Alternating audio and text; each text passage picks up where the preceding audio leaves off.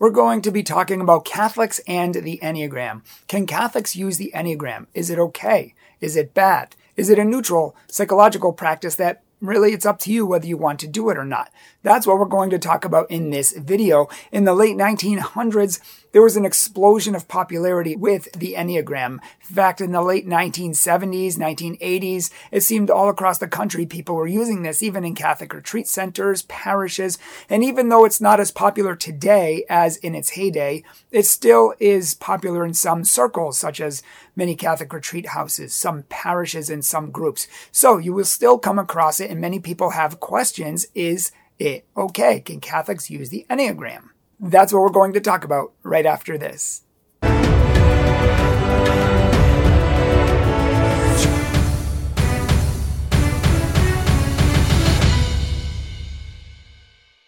Hello everyone, welcome to Catholic Truth. My name is Brian Mercier, president of Catholic Truth, and I'm so happy that you're here with us today. We want to help you to know your faith, love your faith, and live your faith, and be passionate about it, and even be able to defend it. Make sure to follow us on social media below for daily inspiration. And if you would like us to come to your parish and give a talk or a weekend or seminars, retreat on the New Age movement, feel free to invite us, catholictruth.org. What is the Enneagram? The Enneagram is a geometric figure, as you can see here on the screen, which maps out your personality types. And there are said to be 9 types, which represent the 9 deadly sins. So things that you struggle with, that you can fix, that you can heal, that you can grow in. For example, number 8, people who are on the chart as 8 are more aggressive. They're controlling. They like to control things in their life, but they also tend to control other people and things as well. They tend to be dominant and aggressive, and they can be a bit out of control. And so the goal for this type of person would be to follow the chart to its corresponding virtue or its corresponding personality type so that you can find balance. You can balance yourself out. If you struggle a lot in one area, then you want to go to the other side so that you can find harmony and become who you fully are and find peace. That's the claim of the Enneagram, but we need to go deeper to see if there are any problems. And if we go a little deeper, we're going to find out that there are some problems, starting with the fact that people say the Enneagram goes back many, many centuries, but in fact, we're going to see that this is not true. But to start with, many people don't realize there's a difference between the symbol, which we showed here on the screen, and the personality types associated with it. Many people think this was just the Enneagram for centuries and centuries, but it was not. We're going to see that one person invented the symbol, another person invented the personality types, and one person brought them all together and made it popular around the world. So it was kind of a conglomerate or a mix of people who did this over time. It's said that the symbol itself was started by a man named George Gurdjieff in the 1900s, and he was an esoteric man who was always on the search for wisdom and knowledge. And he studied all the various different traditions of the world, philosophies, the occult, Kabbalah, and many different things. And he came up with the Enneagram and its symbol. And he actually said that no person in this world can truly understand who they are unless they understand themselves through the Enneagram. This symbol, however, had nothing to do with the Enneagram that we know today because it had not yet received the personality types. The personality types would come in the mind of a man named Oscar Ichazo.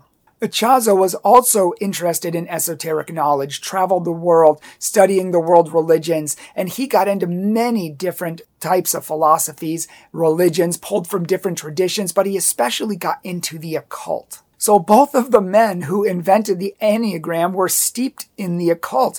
And Father Mitch Pacwa here, who is an expert on the New Age movement, I don't know if you've ever read his book, it's called Catholics and the New Age. He's an expert on the New Age movement, a former New Age practitioner himself. And he says that Ichazo was like steeped in Zen, Kabbalah, shamanism, psychedelic drugs, pagan spirituality, astrology, hypnotism, Native American spirituality, and more. So, he literally pulled from so many different places, some of them being demonic. He claimed that he frequently practiced divination, contacted spirits, and received instructions from higher spirits on the other side. Now, if you've seen our other videos in this series on the New Age movement, we had a video on astrology and we had one on the occult. And we talked about the dangers of talking to spirits on the other side who pose as demons, who can lead you, possess you, and different things like that. They can tell you whatever you want to hear. We have a whole video on A Course in Miracles where Helen Schuckman channeled a spirit on the other side and didn't think to question it. It called itself Jesus. She believed it, spent her whole life teaching this, and realized at the end of her life she was duped and it was the worst mistake she ever made. So this is a huge thing when we talk to spirits on the other side for guidance. It's totally contrary to the Bible, which severely condemns it, and the Catholic faith, which the Catechism severely condemns as well. It's called divination. Sometimes it's through seances, mediums. There's different avenues of the occult, but they're all severely condemned because they can hurt and ruin and lead astray our immortal souls. That's why God condemns it so strongly. And yet, the Enneagram, the whole foundation of the Enneagram was founded on occult practices, in addition to some psychological practice, other religious practices, and such. In the 1970s, a man named Claudio Naranjo, he went down to Chile and studied with Oscar Ichazo. And he was the one, I think he promised not to tell anybody, but he ended up bringing it back to the United States and telling everybody. And he even had students and trained them who went out and trained others and so on. He may have even added some of his own psychological aspects to it because he actually, unlike the others, was trained in psychology. And it was after the 1970s and his teaching of it that the Enneagram, as we know it, began to grow and spread, even among Catholics, and people were trying to find out who they were through their personality types and overcoming their 9 deadly sins. Did you hear what I said? It's based on 9 personality types and 9 supposed deadly sins, even though as Christians we only believe in 7 deadly sins. So apparently they invented 2 more. And again, people say that this goes back hundreds and hundreds of years, but there's no evidence anywhere whatsoever that it goes back before Oscar Ichazo. Nobody had even heard of it before Gurdjieff or Ichazo, and even Gurdjieff himself had never claimed to find what Ichazo was talking about, these personality types, and it doesn't go back before these men. Many people, even Catholics, have tried to use the Enneagram as a purely psychological tool to know who they are. Not that bad.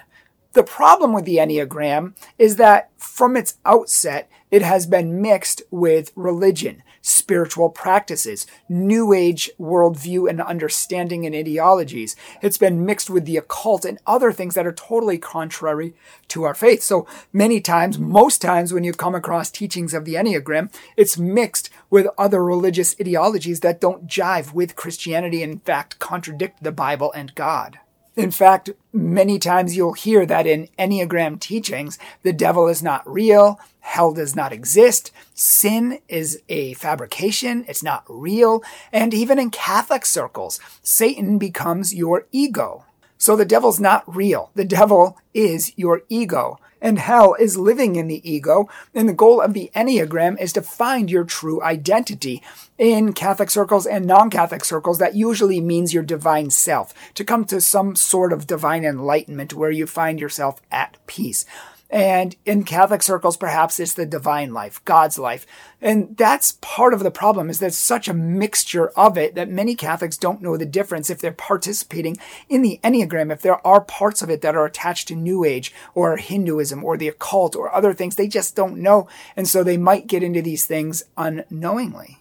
And if you look at the Enneagram, it teaches many things that are New Age, like monism, which we've talked about in our New Age video, pantheism, and different things like that. And if you look at things like the Enneagram prayer, which I came across once, you're going to see monism, pantheism, and other things. You'll see that God is replaced with the universe, or God is replaced with the universal source. And there's so many Eastern Oriental Christian teachings that contradict the Catholic faith. We really should be careful and should not participate in this in any way if there is spirituality that's attached that's not Catholic.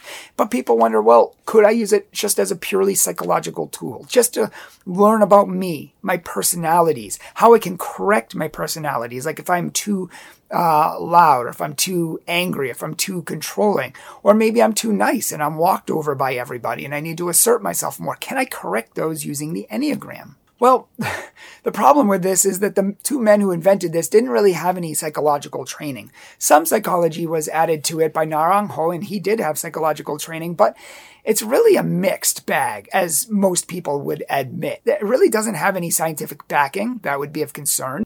It doesn't really have any scientific studies to back it up. If it were really a good, top-of-the-line, everybody should use it tool, then why aren't there really more studies on this? Why isn't everybody studying it, showing it, promoting it? Hardly anyone uses it except in like New Age and some religious circles. Why wouldn't everybody be using it if it wasn't amazing? Everybody knows Myers-Briggs, but not many people know the Enneagram anymore. And in fact, the Christian Research Institute has raised these exact questions. Let me read to you real quick what they say, because they raise some good questions that you would want to ask yourself too. What psychological proof do they have that only 9 basic types of personality exist? They never talk about this. They just assume there's 9. What is the evidence that a resentful perfectionist, number 1, should seek virtue of happy-go-lucky plan, number 7?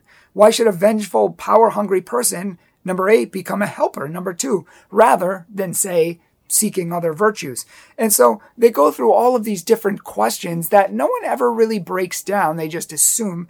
And when push comes to shove, it's not really a great psychological tool. Maybe you could use it for purely psychological reasons. It might help you in some way, but there's a lot better out there. Like, not that I'm recommending Myers-Briggs, but just for example, many people use Myers-Briggs, including many companies have their employees go through that just so they can know their personality types. That's a much more psychologically astute and sound testing to know your personality type, how to overcome it, and different things like that, as opposed to the Enneagram, which nobody really uses today and is mixed with a lot of pseudo and occult and religious ideology that you don't want to get in. It's too much of a mixed bag, in my opinion. So I would not use it, especially if there's a religion attached. And I probably wouldn't even use it personally, if just for a psychological tool, because I think there's a lot better out there. There's even better than Myers-Briggs out there. Like, if you want to know who you are for real, I don't see any point, and I don't see any reason to use the Enneagram. There's